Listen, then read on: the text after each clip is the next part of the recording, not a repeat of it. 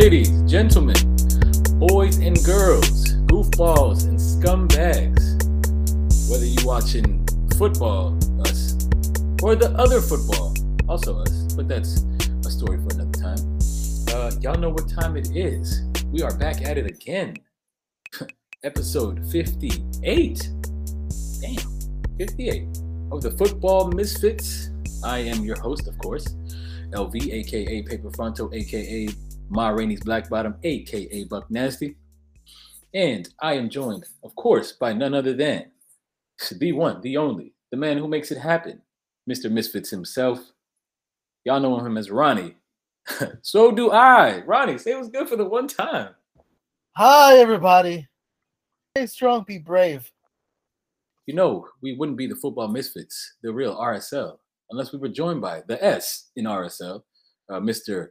Spincyclopedia Britannica, Spencer Povich, Mr. Data Desk himself. You tell a lie, he will catch you, because he's got the search engines and all that stuff.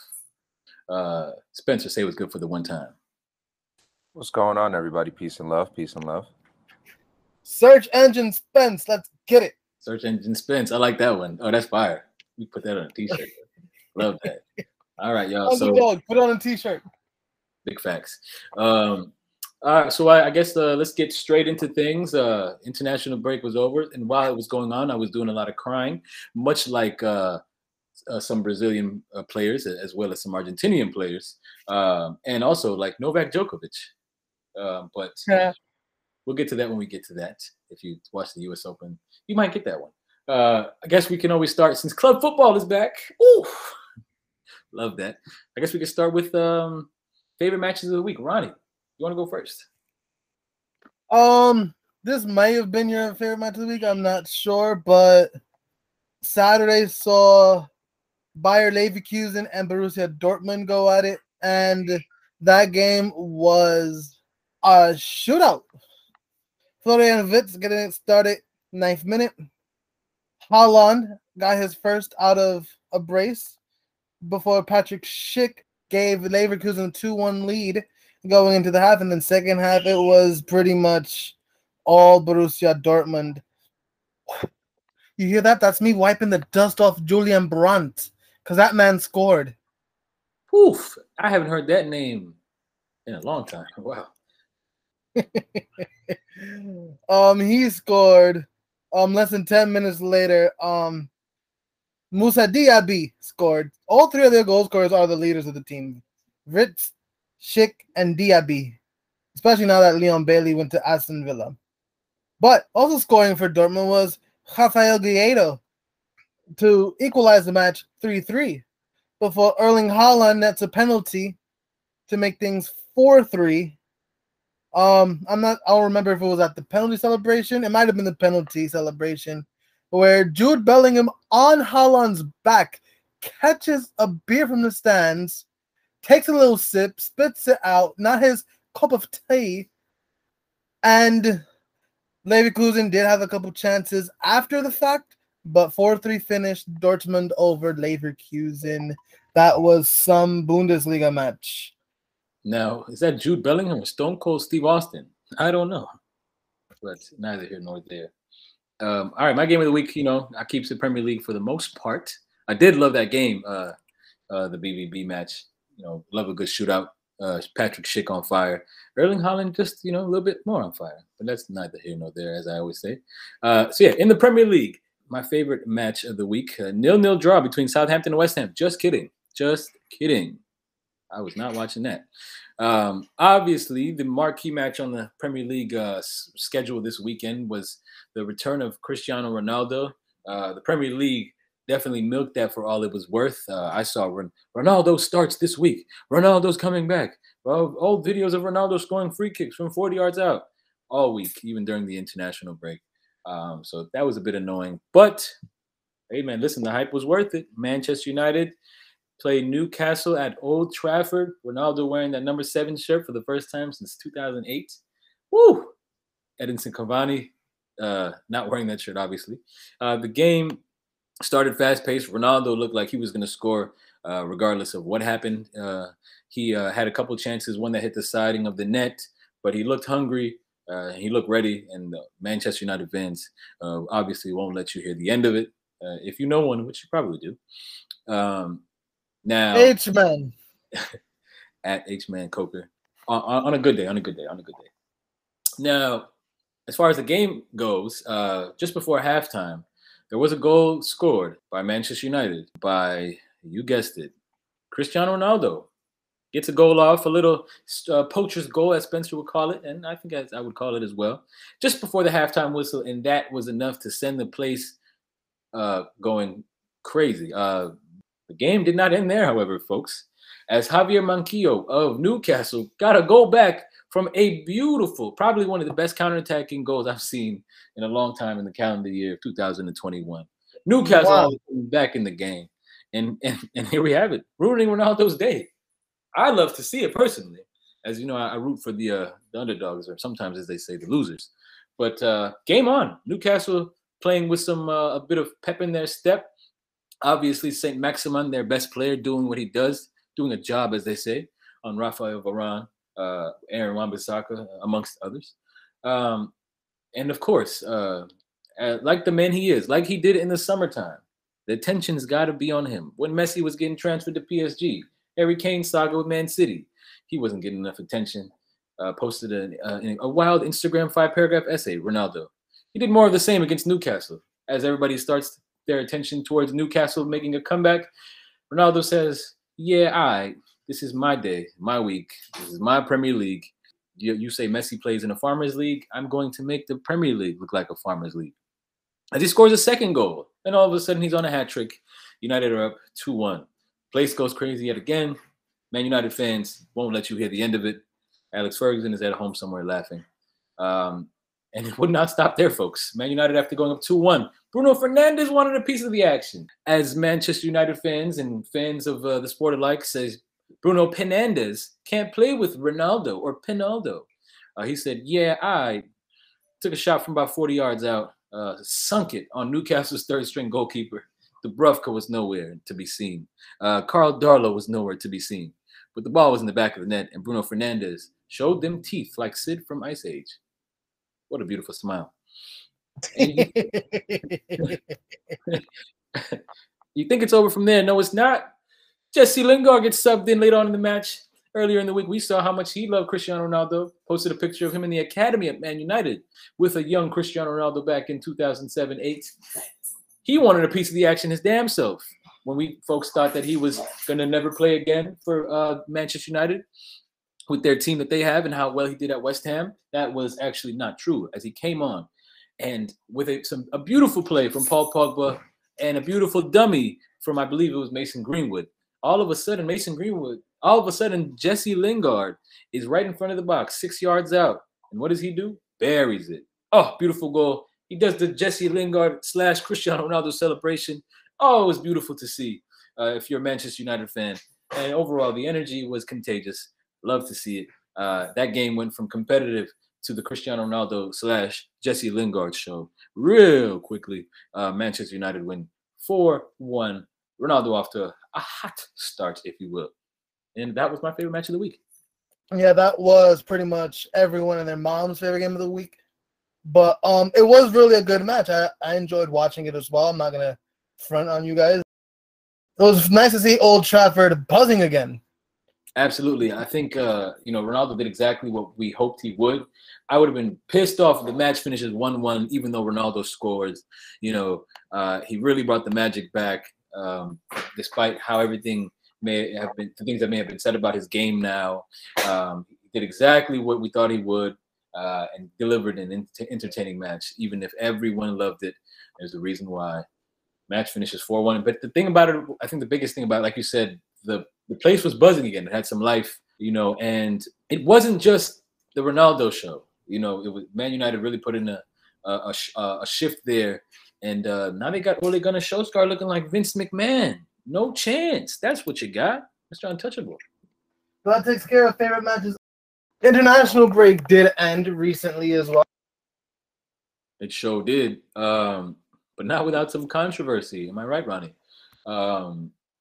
We thought all was going to be well. I mean, no, we didn't. We spoke about it last week. The effects of the alleged ban that the club federations in Europe placed upon South American players. I wouldn't say a ban, but sort of a guideline on what to do. And I think we predicted that it wouldn't go very well. Obviously, everybody was acting in their self-interest, and it didn't go well at all. I mean, it got really embarrassing real quickly. Turns out that ban never really held any weight because all these Brazilian players were made available for the weekend. Let's say that never happened, that they didn't reach some type of agreement or whatever, but the ban would be upheld. Would you be mad? Removing the fact that you may have a Brazilian or two on your team. I would say no, because again, rules are you gotta let go of your guys. Yeah, there's no caveat of but there's a pandemic. I get it, but rules are rules, right? That's how I view it.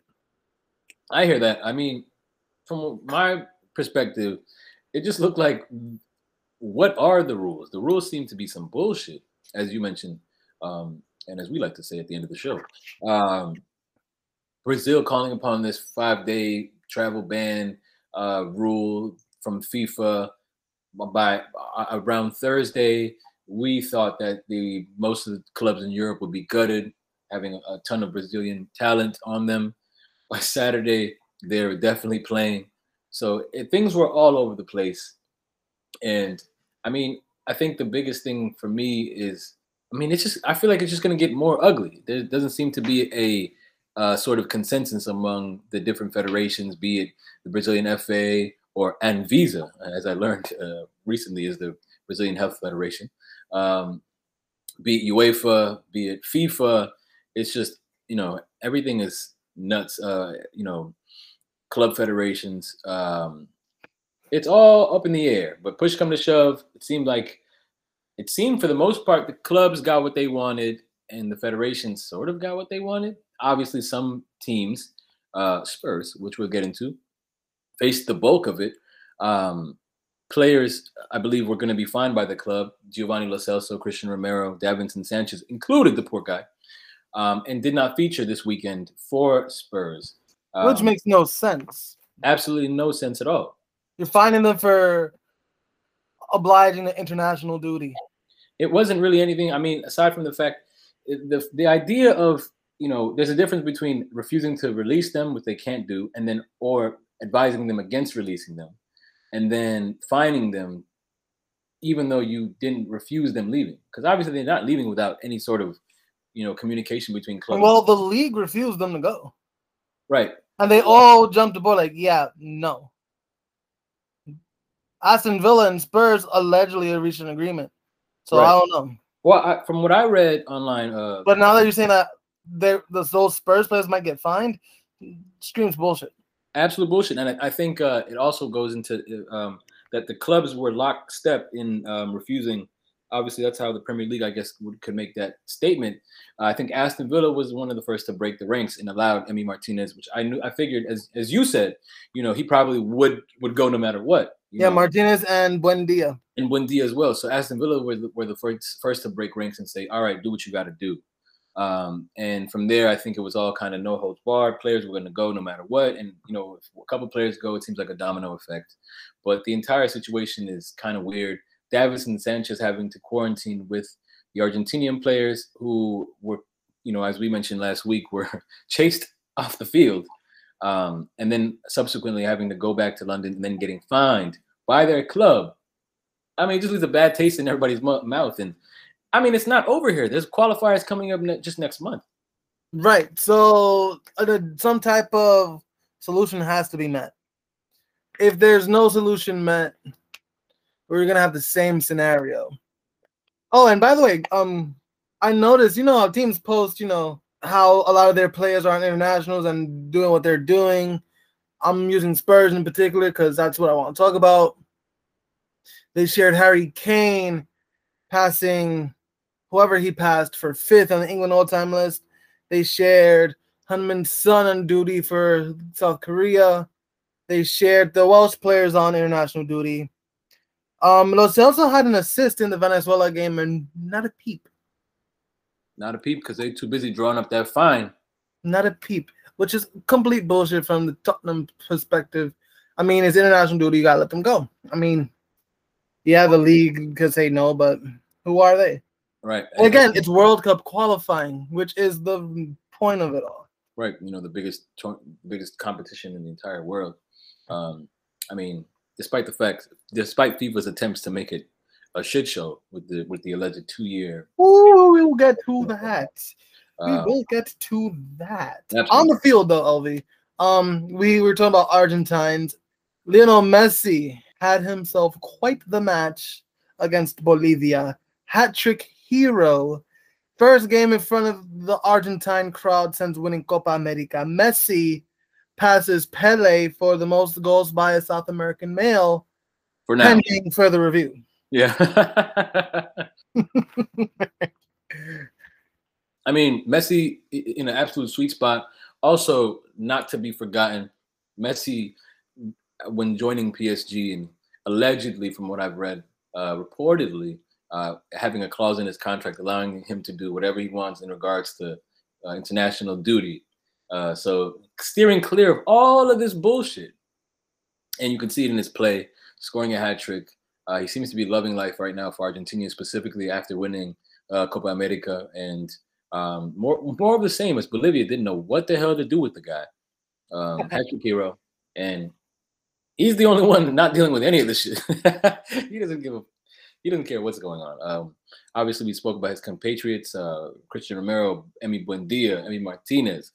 They got Romero and Gio Lo Celso in Croatia doing a 10-day quarantine.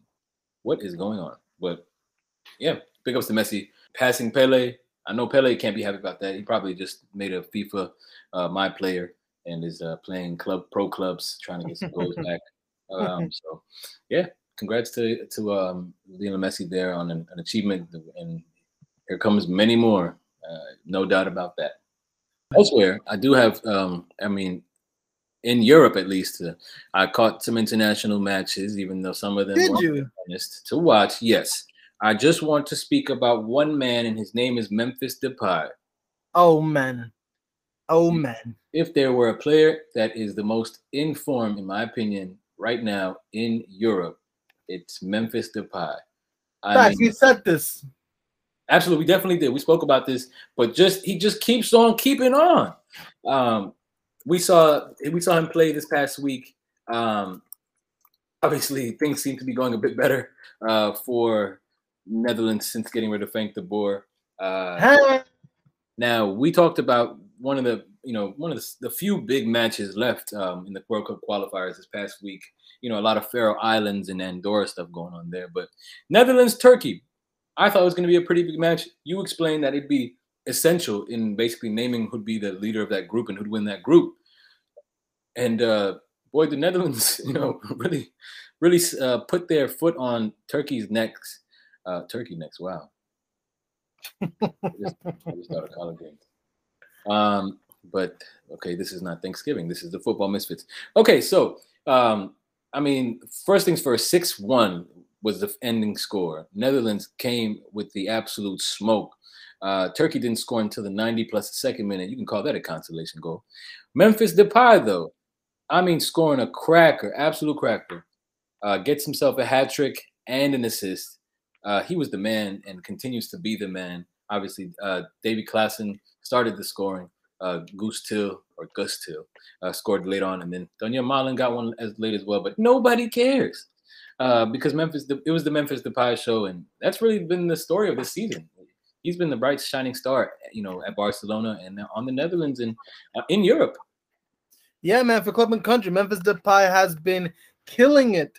If we're looking at it from what have you been doing for me lately, Memphis Depay is definitely up there as one of the top footballers at this very moment where we sit. Has to be. Hat tricks for the Netherlands. You could say it was against Turkey, but it's still a hat trick. It's Memphis Depay scoring. He can't not score. And then he is Barcelona's lifeline this season. While you have Eric Garcia stinking the place up in the back, in the front, it's all Memphis.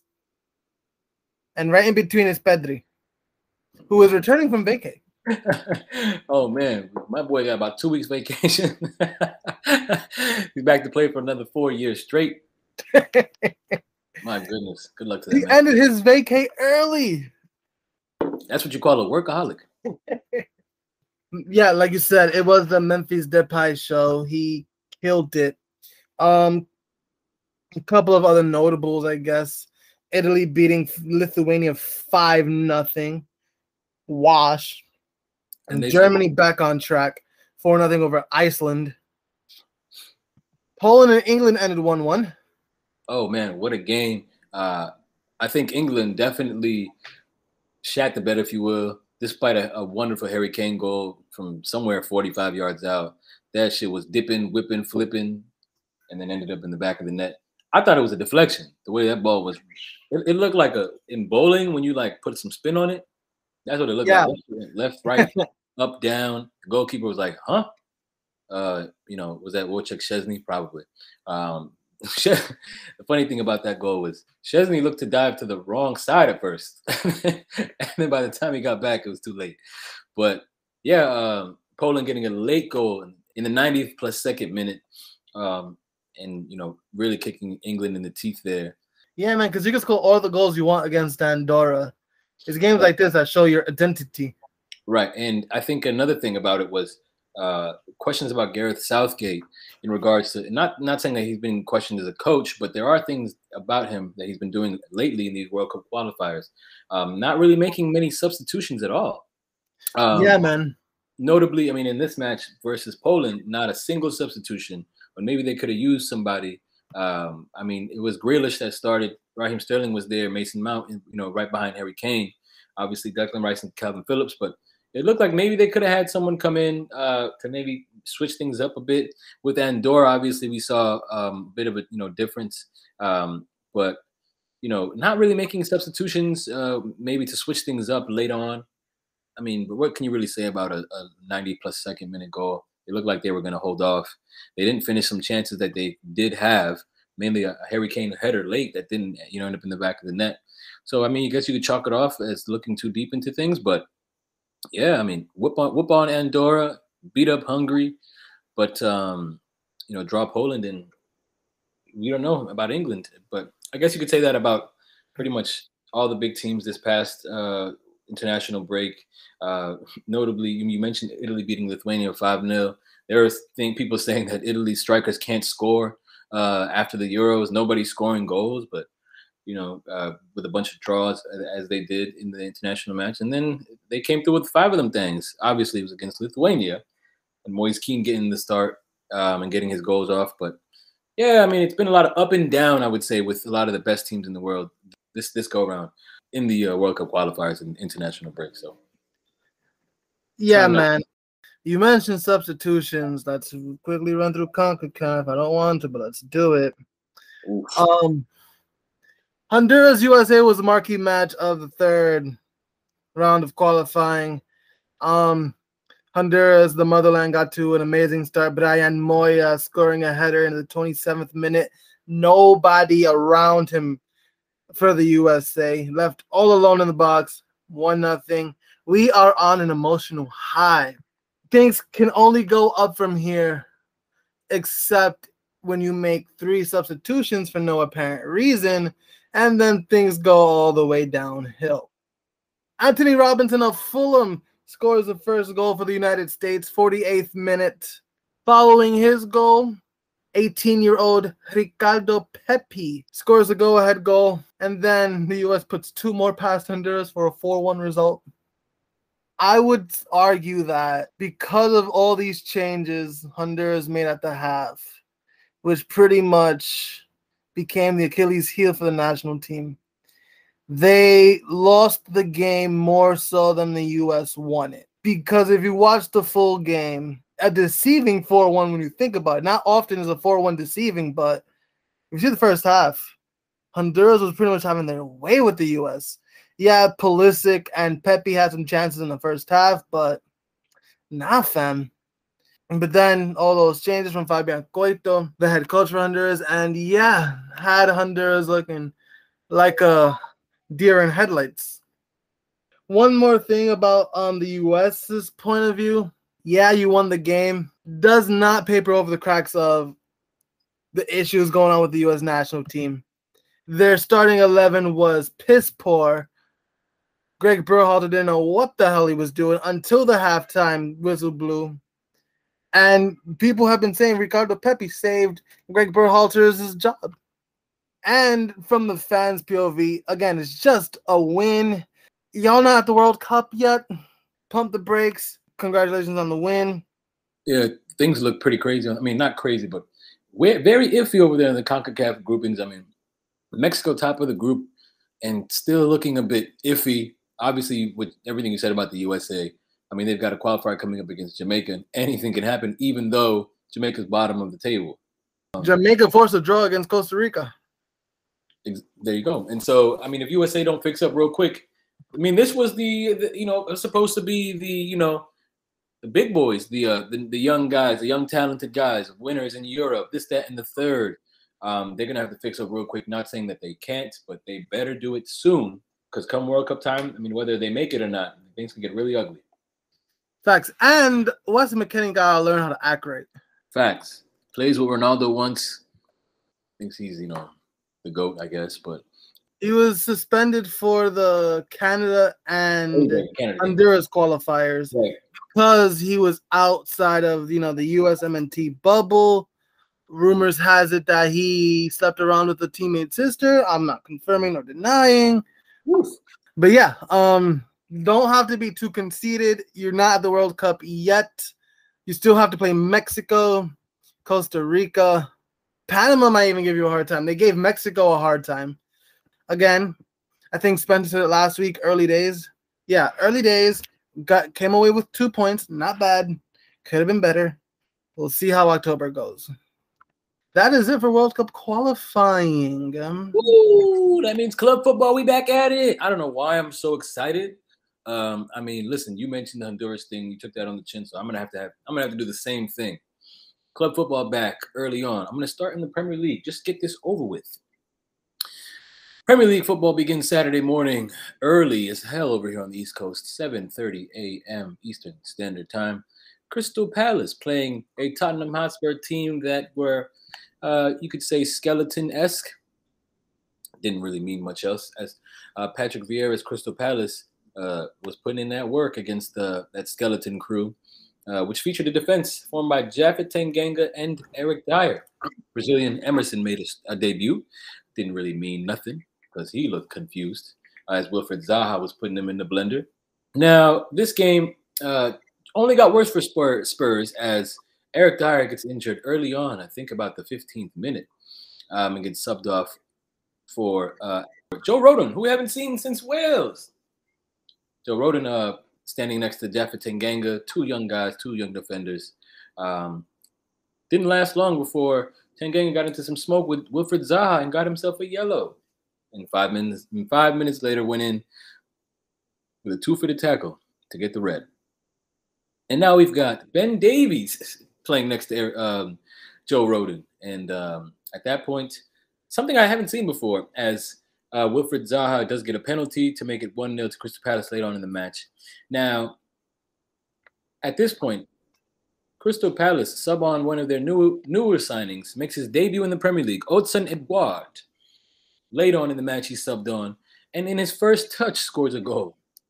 It's now 2-0, and it's looking nasty for Nuno, who was sitting pretty up top of the table after 3 matches. And it gets just worse than that, as Odsonne Edouard doubles his goal tally in his debut in the 90th minute. So it was all bad for me up early just to see my team get cooked. That was I don't even know I brought that up, but Spurs lose their first match of the season, concede as many goals in one match as they scored in 3, and all of a sudden Nuno brought back down to earth. Oofta. In this case, Earth is 5th place in the Premier League. Yeah, not too far down, but I mean, it's early times. It could get worse. Hope it doesn't. The one thing that stuck with me is Patrick Vieira, former Arsenal great, saying I still know how to beat Spurs. Did he really say that? Something to that effect. I don't think he actually said that. If he did, I would love to see it. Because I'm trying to find that. I can't find that. Like, I saw, like, memes and stuff, but I'm not quick to believe a meme page, so. Yeah. Now, yeah, I mean, he basically said it wasn't – he said beating Spurs – this hurts. He said beating Spurs is nothing special for me. And that's not his actual quote, but he said the win, wasn't a special win. It was their first win of the season, and his first win as a coach of Crystal Palace. And he said it wasn't special for me because beating Spurs is not special. Now, you can take that any way you like, but I think we know what he meant by that. This is the same Patrick Vieira who won the league undefeated at White Hart Lane on the final day. So that one really hurt. But speaking of the team he won the league with, they got their first win on this season. Congratulations to them. 1-0 winners over Norwich City. They sure did. Relegation dogfight. The goal that was scored, Aubameyang did end up on it. But boy, when Nicola Pepe took that shot and hit the post and bounced out, I was like, these guys are never going to score. Sure enough, there was a bit of a jumble. Tim Krul confused in there, don't know what's going on. And it lands 2 yards out the box at Aubameyang's feet as he pops it in. VAR did check it for a couple minutes. Arsenal fans all over the world were holding their breath. But eventually they did get it. They win 1-0. They're up to 16th place. Whoopee. They weren't the only London team to get a W, not named Spurs, joining Crystal Palace. Chelsea, the West London side, pretty much beat the brakes off of Aston Villa in the calmest way possible. Romelu Lukaku getting yet another goal. Calm ass whooping. Romelu Lukaku getting another goal. And all around resounding win for Chelsea, pretty easy. Villa didn't look like they were putting up much of a fight. Chelsea still looking very compact defensively. Ollie Watkins is putting up a fight. Danny Ings not so much. He was subbed off and Traore came on, did add a bit more oomph to it, but they just couldn't get a goal off it. Edouard Mendy continuing to make great saves. That man is something special, ain't he? Chelsea get yet another dub. A lot of people were concerned that Saul Niguez did not have the best of debuts. I'm not all that concerned. And I don't think Chelsea or Thomas Tuchel are all that concerned either because Mateo Kovacic's been balling out. Jorginho, I don't know what he's doing, but apparently he's a good player, allegedly, right? Apparently he's the best player on that team. Neither here nor there. Man City won, Leicester City no. Speaking of blues, beating blues. Look at that. Anyway. Yeah, Bernardo Silva finally getting the go off. Kudos to him, man. It's hard to get into that Manchester City squad, but I think Guardiola and City really getting into that groove. It's really early this season. Last season it took them till January. Therefore, 3 games in, I would say, and they're playing that type of football again. And in that midfield, it's interesting. Grealish is out wide as he should be, but that striker issue is really getting them. They have a lot of chances that don't get buried, but nonetheless. Bernardo Silva gets the goal off, and that's all they needed. As Harvey Barnes continues to play like dog shit. Jamie Vardy did have a goal that I believe was called offsides. I thought he was going to cook on Man City's defense, as somehow he always does. Last Premier League game of note occurred today, Leeds United and Liverpool. It was a Liverpool washing of Bielsa's boys, overshadowed by the incident involving Harvey Elliott.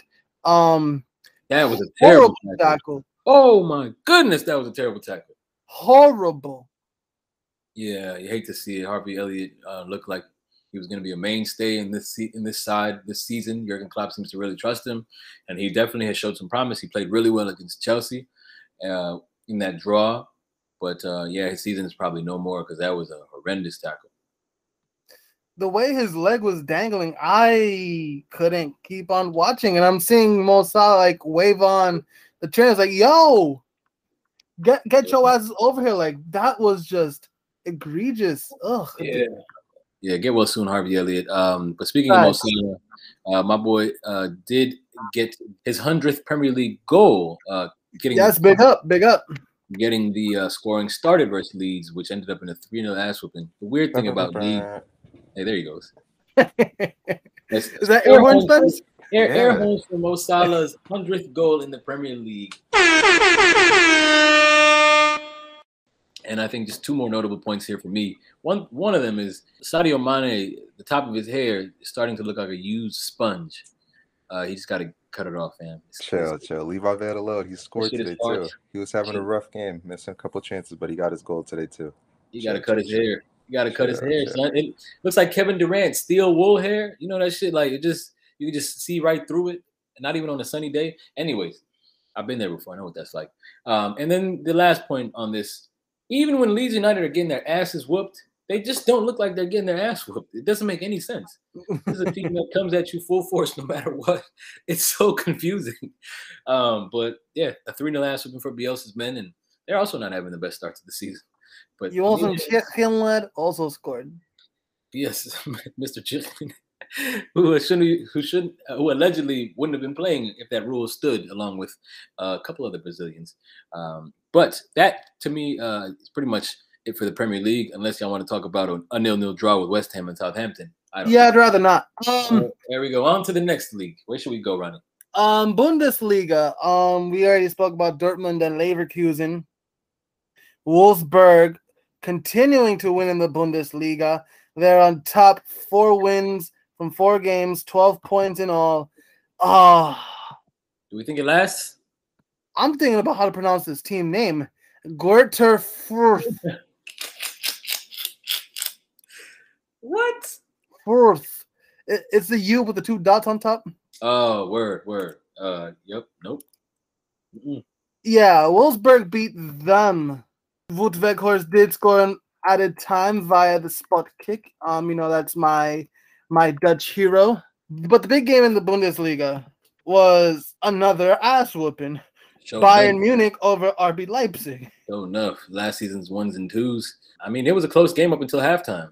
It was, and quite questionable officiating in the first half as well, when it looked like Thomas Muller's hand was in an unnatural position, but the refs don't call it a handball. And on the other end, one could argue that the play was a bit more natural, but that was given a yellow card. I mean, that was given a penalty. Robert Lewandowski scores it.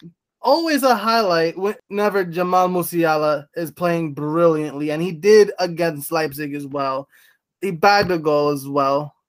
That was the second goal of the game on Leroy Sané and Eric Maxim Choupo-Moting also scoring for the Bavarians. And Leipzig did end up getting a goal, but, it's not going to do much when it's 4-1. So, yeah, Bayern Munich are still out here. They are. I think, I guess one quick point I had about that. Well, one, Serge Gnabry getting injured. But Jamal Musiala coming on and just being like, all right, I'll score for you. Don't worry about it. I think we said this a couple of times. Man, I think he's really nice, really good player. Excited to see what he does this season. Hopefully he gets some more playing time. Let's see what Nagelsmann, the former Leipzig man, thinks, because he looks like he's giving him some time, although you could argue he wouldn't have played if Serge Gnabry didn't go down. Probably. But it's Jamal Musiala, and he lights up the pitch whenever he's on. Sure enough. And against Leipzig for some reason, because I remember last season, their second match, their reverse fixture, Bayern Munich, he came on and I think scored 1 or 2, but he definitely came on and scored and just had an overall huge impact on that match there. And then another quick point, Marcel Sabitzer just sitting there on the Bayern bench against his old team. Ooh. Nasty stuff. That's pretty much it about that there. But yeah, Sabitzer, despite being the bench warmer, Nagelsmann and Upamecano got wins against their former club. Sure enough. That's enough for Bundesliga for me, unless you've got one more there. I did see Eintracht Frankfurt take on Stuttgart, and it was pretty interesting because, as you remember from last week's BS of the week, Philip Kostic is still at Frankfurt after his failed transfer to Lazio. Awkward. He did come off the bench, and he did score for Eintracht.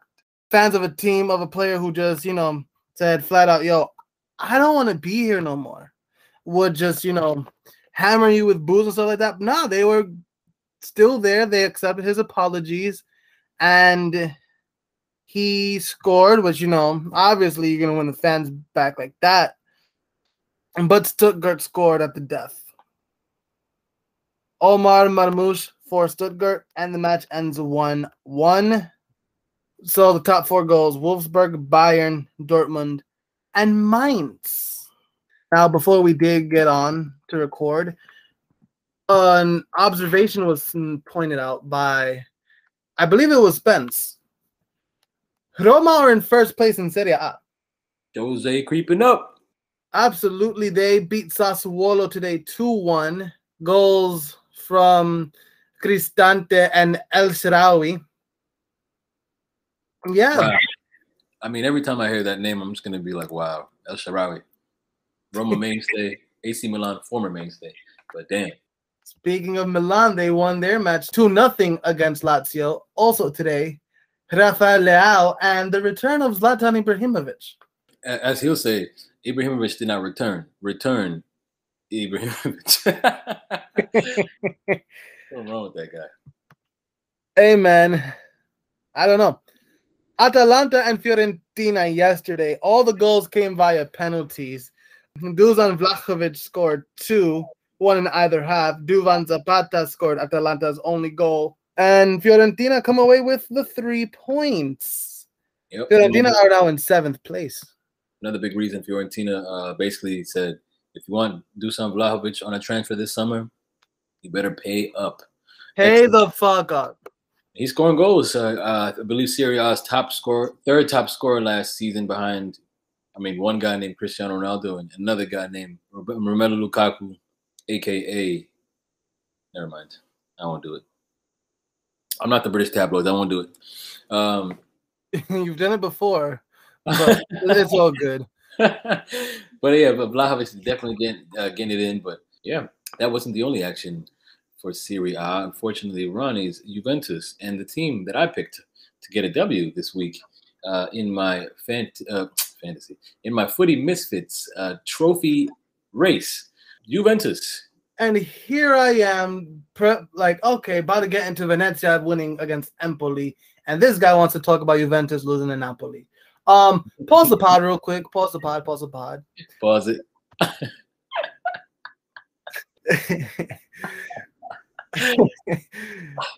Pavel Nedved will never not get BS of the week. You about to get a subscription to BS.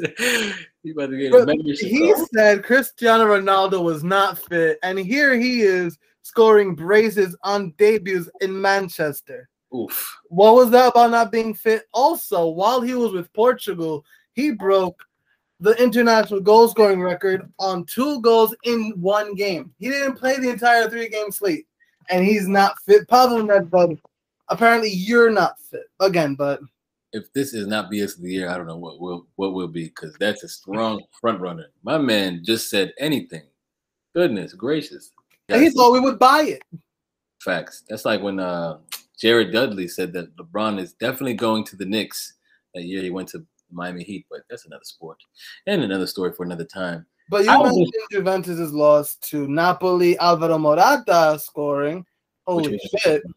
Which was an interesting moment there. I think we should have known something was going to happen when Alvaro Morata scores, because it just doesn't happen as often as I feel like he would like, and as often as I would like. As often as I would like. There you go. But Juventus, despite all of these bans and whatnot being bans being placed and then repealed and then confused, Juventus did see some players missing in action, notably their number 1 guy, the big dog, the European champion, Federico Chiesa, was unavailable to play. Now, Manuel Locatelli has been in the midfield alongside Weston Nasty McKinney. and Adrian Nasty Rabiot. That's a nasty sandwich. Goodness gracious. But notably, also unavailable to play was Danilo. Also unavailable to play was Juan Cuadrado. Paulo Dybala also unavailable to play. So you could say, a graveyard shift Juventus against Napoli, and Napoli took full advantage as Matteo Politano got a goal in the second half. Things finished off from center back, who we thought would go at any point anywhere else except stay at Napoli. But instead he stayed. Kalidou Koulibaly scoring in the 85th minute to take 3 points from Napoli. Yeah, everyone takes care of Serie A, I guess. Oh, and Inter drew Sampdoria 2-2. If we can move right quick into La Liga, which is so available for me to watch now that they're on ESPN Plus. Thank you. This podcast will never not be shitting on Bean Sports until they cut the check. Now, it's also worth pointing out that there were some marquee games that would have been played this week in La Liga. Specifically, Sevilla, Barcelona were due to play this week. But because players went on international duty, they said, no. Yep. Let's postpone this game, and they'll play when everyone has their full spot. That aside, Atletico de Madrid won 2-1 against Espanyol. Yannick Carrasco was cooking for Atleti. Thomas Lemar also scored in the 90th +9. Also for Atleti, they saw the return of Antoine Griezmann in the victory. Griezmann back in the red and white, although they didn't wear the red and white. They wore their navy blue kits that day, but you get what I mean. The other Madrid also took care of business on Sunday, today when we're recording. Everybody and their mama scored. And by everybody and their mama, I mean Karim Benzema with a hat trick. Vinicius Jr. getting one as well. And the new boy, the young center midfield starlet, Eduardo Camavinga, trying to make a name for himself. Gets the goal off Celta Vigo. Real Madrid win 5-2. That wasn't all about Real Madrid, but, Though it's worth pointing out that the mighty Celta de Vigo had a 2-1 lead going into the half. Oh, talk about Real Madrid making a comeback. Also, objectively, Real Madrid's shirt this season, I don't know what it is. They usually, they're mostly the same. But I really like the white and then the blue. I don't know, something about it. It looks really nice. I'm not gonna lie. At first, I'm like, but it's growing on me. Yeah, I like it. Maybe because when I saw Camavinga wearing it, he looked nice. Well, obviously, other people had other things. Oh no! When they saw Camavinga wearing, whatever he was wearing, whether it be his jersey or a suit, during his Real Madrid presentation, which also happened this past week. I shouldn't be laughing at this because this is some nastiness. It was reported, as our Mr. Misfits himself, Ronnie, pointed out to Spencer and I this past week, that while the presentation was going on for one Eduardo Camavinga, the young midfielder, during his presentation, while he's being shown to the cameras and does a little bit of a kickabout, he wears his suit and speaks to the press after the president, Florentino Perez. He does a medical and they film it all kind of exploitative, but it is what it is. It was caught on a hot mic or whatever the case may be. A lot of hot mics nowadays. I better watch what you say. One reporter was caught mentioning that, and quote, he, and by he they mean Camavinga, is blacker than his suit. I mean, straight nasty business. Now, I'm not sure if this is 100% true, but it was also reported that she was arrested for the racial comments. Now, hey, man, if you can get arrested for racism, USA got to step it up. Big time, step it up. Now, I guess even more so, the nastiness of it all. The lady's response or clarification, now, it wasn't much better. Yeah, I mean, Real Madrid getting a big W over Celta Vigo, and the Real Madrid and the press getting a big L. This, you pretty much just took us there, LV. I believe it's that time now. Oh, love that. And you could even include this in that time, because you sent me that and I was like, BS of the week, BS of the week, BS of the week, BS of the week. Alert! But speaking of BS of the week, you said it was that time. Yes. Let's get right into it.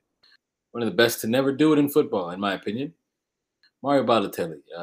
Sucks to hear things that come out about him, and they're usually negative for some reason. The man is still super talented, age 31 years old. just as long ago when he was playing for OGC Nice, one of the top scorers in the league, helped him get to 4th place. But that's neither here nor there.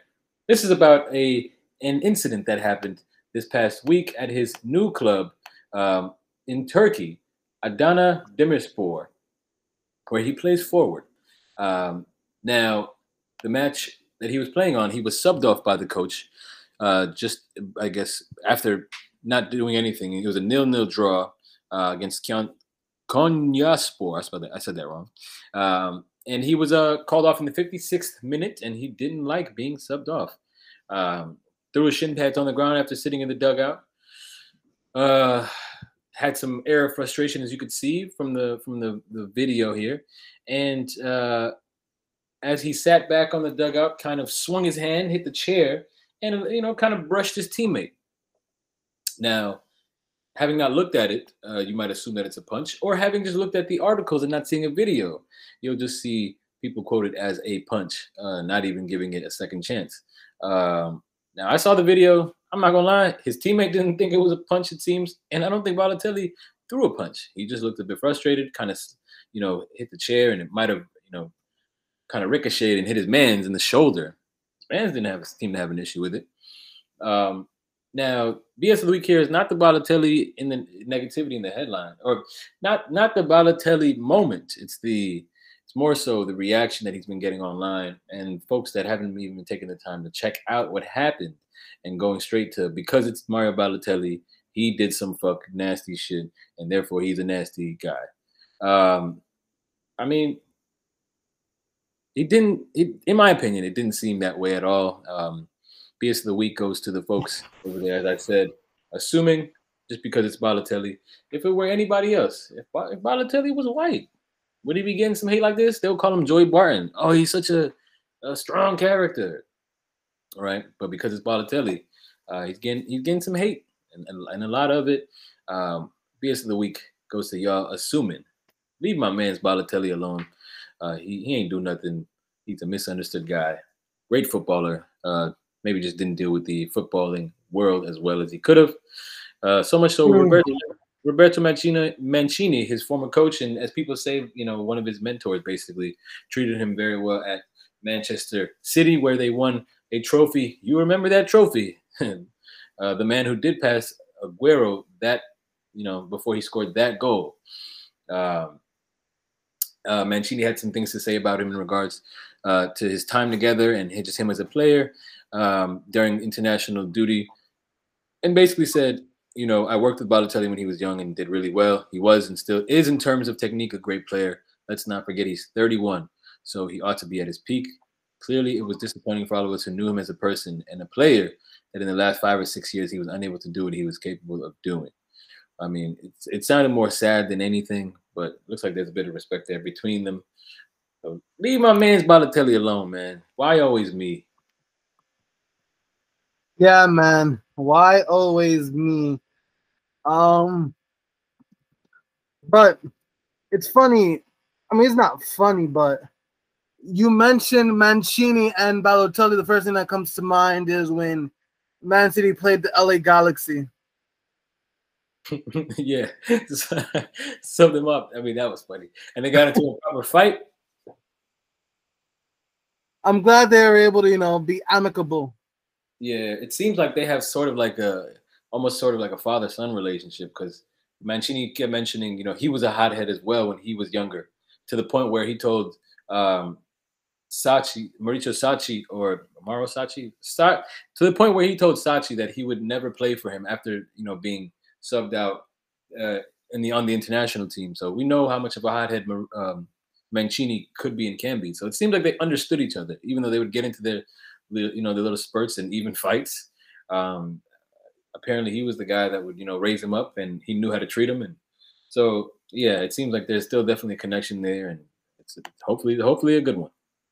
Yeah, man. I'm putting this under BS of the week. I don't know if you guys agree with it. Arsene Wenger insists that the World Cup should be played every 2 years. I definitely agree with putting it in BS of the week. Okay. You have the person, I ain't gonna lie. Yes, so it is the right solution, according to Arsene Wenger, to have the World Cup every 2 years. And FIFA are currently conducting a study on hosting this tournament every 2 years. And apparently, this is a request via the Saudi Arabian FA. As if Saudi Arabia is going to make the World Cup every 2 years, let alone 4. But Arsene Wenger, after he left Arsenal, he's just coming up with some boneheaded ideas, it seems. So much to consider about having a World Cup every 2 years. First of all, you got to look at the continental tournaments. The Euro would more than likely have to be every 2 years as well. You also have to contend with the Olympics every second year. And while Olympic football might not be on and popping for most, the Olympics as a whole is. Also, how often are you going to play these qualifiers? Now, Arsene Wenger suggested having a whole month or 2 off to take care of that, but it's not that simple. If it ain't broke, don't fix it. FIFA already fucked up the World Cup by adding 48 teams for the 2026 competition. Yeah, but not to cut you off, Ronnie, but I think that's the thing there. Like, how many qualifiers will that add to teams, players, and schedules? And then on top of the fact that they're allowing 48 teams to compete, that's way too many games. And it's already, as we can see, after this COVID and pandemic situation, things are already as inflated as they get as far as scheduling goes. Like, what? How are you going to, like, how does that even work? Talk about self-serving. A lot of people opposed this plan. UEFA is opposed to this plan. Some European clubs are opposed. I know the Premier League said as well that they are against this. People who are fans of this shit is, I don't know. Y'all just don't like the beautiful game. That's nasty business. They're just making the UEFA Champions League more and more important, I think. The more often they make the World Cup happen, it just won't feel the same in terms of its, importance. But self-interest, as you said, Ronnie, self-interest, that's bullshit. Let's keep BS of the week going. Well, you mentioned his name earlier, Arden Rabiot. Oof, nasty man. We all remember when his mom caused the whole fracas with the Pogbas and the Mbappes. Yep. In regards to the spat against Switzerland at the Euros, Rabiot said, "Nothing happened in the stands. It was a bit surprising to hear that. I spoke with her being his mama, and I believe her. When she tells me nothing happened, that's the truth." This is where bullshit of the week comes in. You can see some irritation on the video. That can always happen, but who knows what was said? Yep, they both lying. Fam, we saw the fracas, and he's trying to wash this off. He finishes, "I haven't spoken about it with Mbappe or Pogba. There was nothing on their side nor my own, so there was no need to speak about any of it." Yes, the double down is what gets BS of the week here. Fam, we saw it, and even then, why are you talking about it? So before you get your second off, I'm gonna give my second off because the Arsene Wenger one was universal BS. But yes, we spoke about it briefly last time about Neymar fat belly gate, and this man, but this man just won't let it go.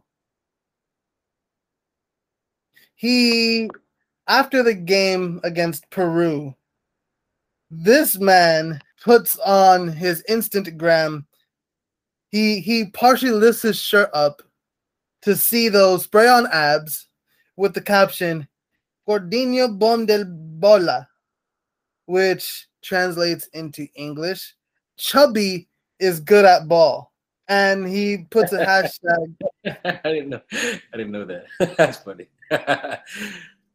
And he put as a hashtag something in the Portuguese lines of "put some respect on my name." Fam, why are you entertaining people calling you fat? Like, he feeds into the social media shit. Like, is he that insecure? Don't know what for? Come on, Neymar. Leave it alone, man. You know you're not fat. Why are you gonna feed into the people calling you fat? BS of the week, Neymar's insecurities. LV, wrap this up for us one time. All right, so my BS of the week, the final one, of course. I got an assist from Ronnie, and this one is about the one, the only Sergio Aguero, one of Manchester City's greatest strikers of all time, Premier League greatest, one of the Premier League greats, if you will. We all know about his move to Barcelona in the off-season.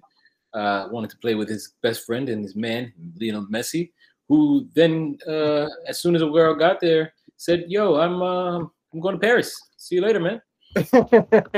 He pulled off a Steve from Blue's Clues. Hey, Aguero, welcome. Guess what? I'm leaving. I'm out of here. Facts. Well, things didn't end there for Aguero, as he seems to be absolutely lost at the culture of Barcelona and everything that's going on. It took him a little while to get registered, if you will, as we remember, with Barcelona being broke, and so they say. He's probably hoping he would never get registered. I know he was helping. Yo, please don't register me. There were reports that he wanted to leave just 2 weeks or just under a month after being signed by Barcelona. Obviously, we know why. But as things continued on and the season began, he was in fact registered. He had some things to say, as you know, Aguero likes to be, has sort of an online presence, if you will. He likes to be on Twitch and does interviews, and we've seen him call his homie Messi live on Twitch and things like that. Well, he was on Twitch again via Ibai Twitch page, and was quoted saying, after being asked in regards to Barcelona's training sessions, he explained that at Manchester City, we arrived an hour and a half before training. Here, half an hour before, calling them lazy. I said, well, I'll come at least an hour before, and I try to go to the gym or do some things. So he tried to go to the Barcelona training gym early, get on and prepare as great players do. And came to find out that there was nobody at the facilities, and it was shut. Aguero walking in like Will Smith on The Fresh Prince when the entire family moves out of the house, and just standing there empty. And that's the situation that he's in at Barcelona. No Messi, no training facilities to work in early, no matches to play. It's all bad for Sergio Aguero. So it BS the week to Barcelona. Y'all, I thought this was a great club. What is happening over there? Not by the way Aguero says it. He's calling y'all lazy. So BS the week, Barcelona, lazy as hell. Open the training facilities for the guy, fam. Come on. Facilities? I don't think you have the facilities for that, big man. Facilities.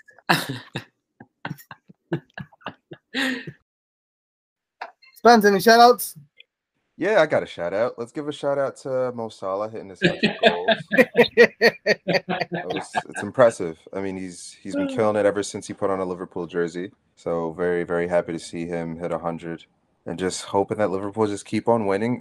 Again, best speedy recovery and best wishes to Harvey Elliott. He came on the scene. He burst into the scene. He's been playing really well. It's just got to be a little gutted for him, heartbreaking on such an injury. But he'll come back better than ever, and the squad will be waiting for him. Agreed. Yeah, prayers up to Harvey Elliott. I was going to make a joke, but I'm not going to do that. So before I make any off-color jokes, Ronnie, do you want to go ahead and sign the boys off? You're better than that. I am. So for the good brothers, LV and search engine Spence, I go by the name of Ronnie. We thank you all for listening to episode 58 of the Footy Misfits. Episode 59 is right around the corner. Stay strong, be brave. The Champions League is coming back. Adios, mi gente. Woo! I'm so nervous right now because my girl listening to me pod live, and she fine as hell.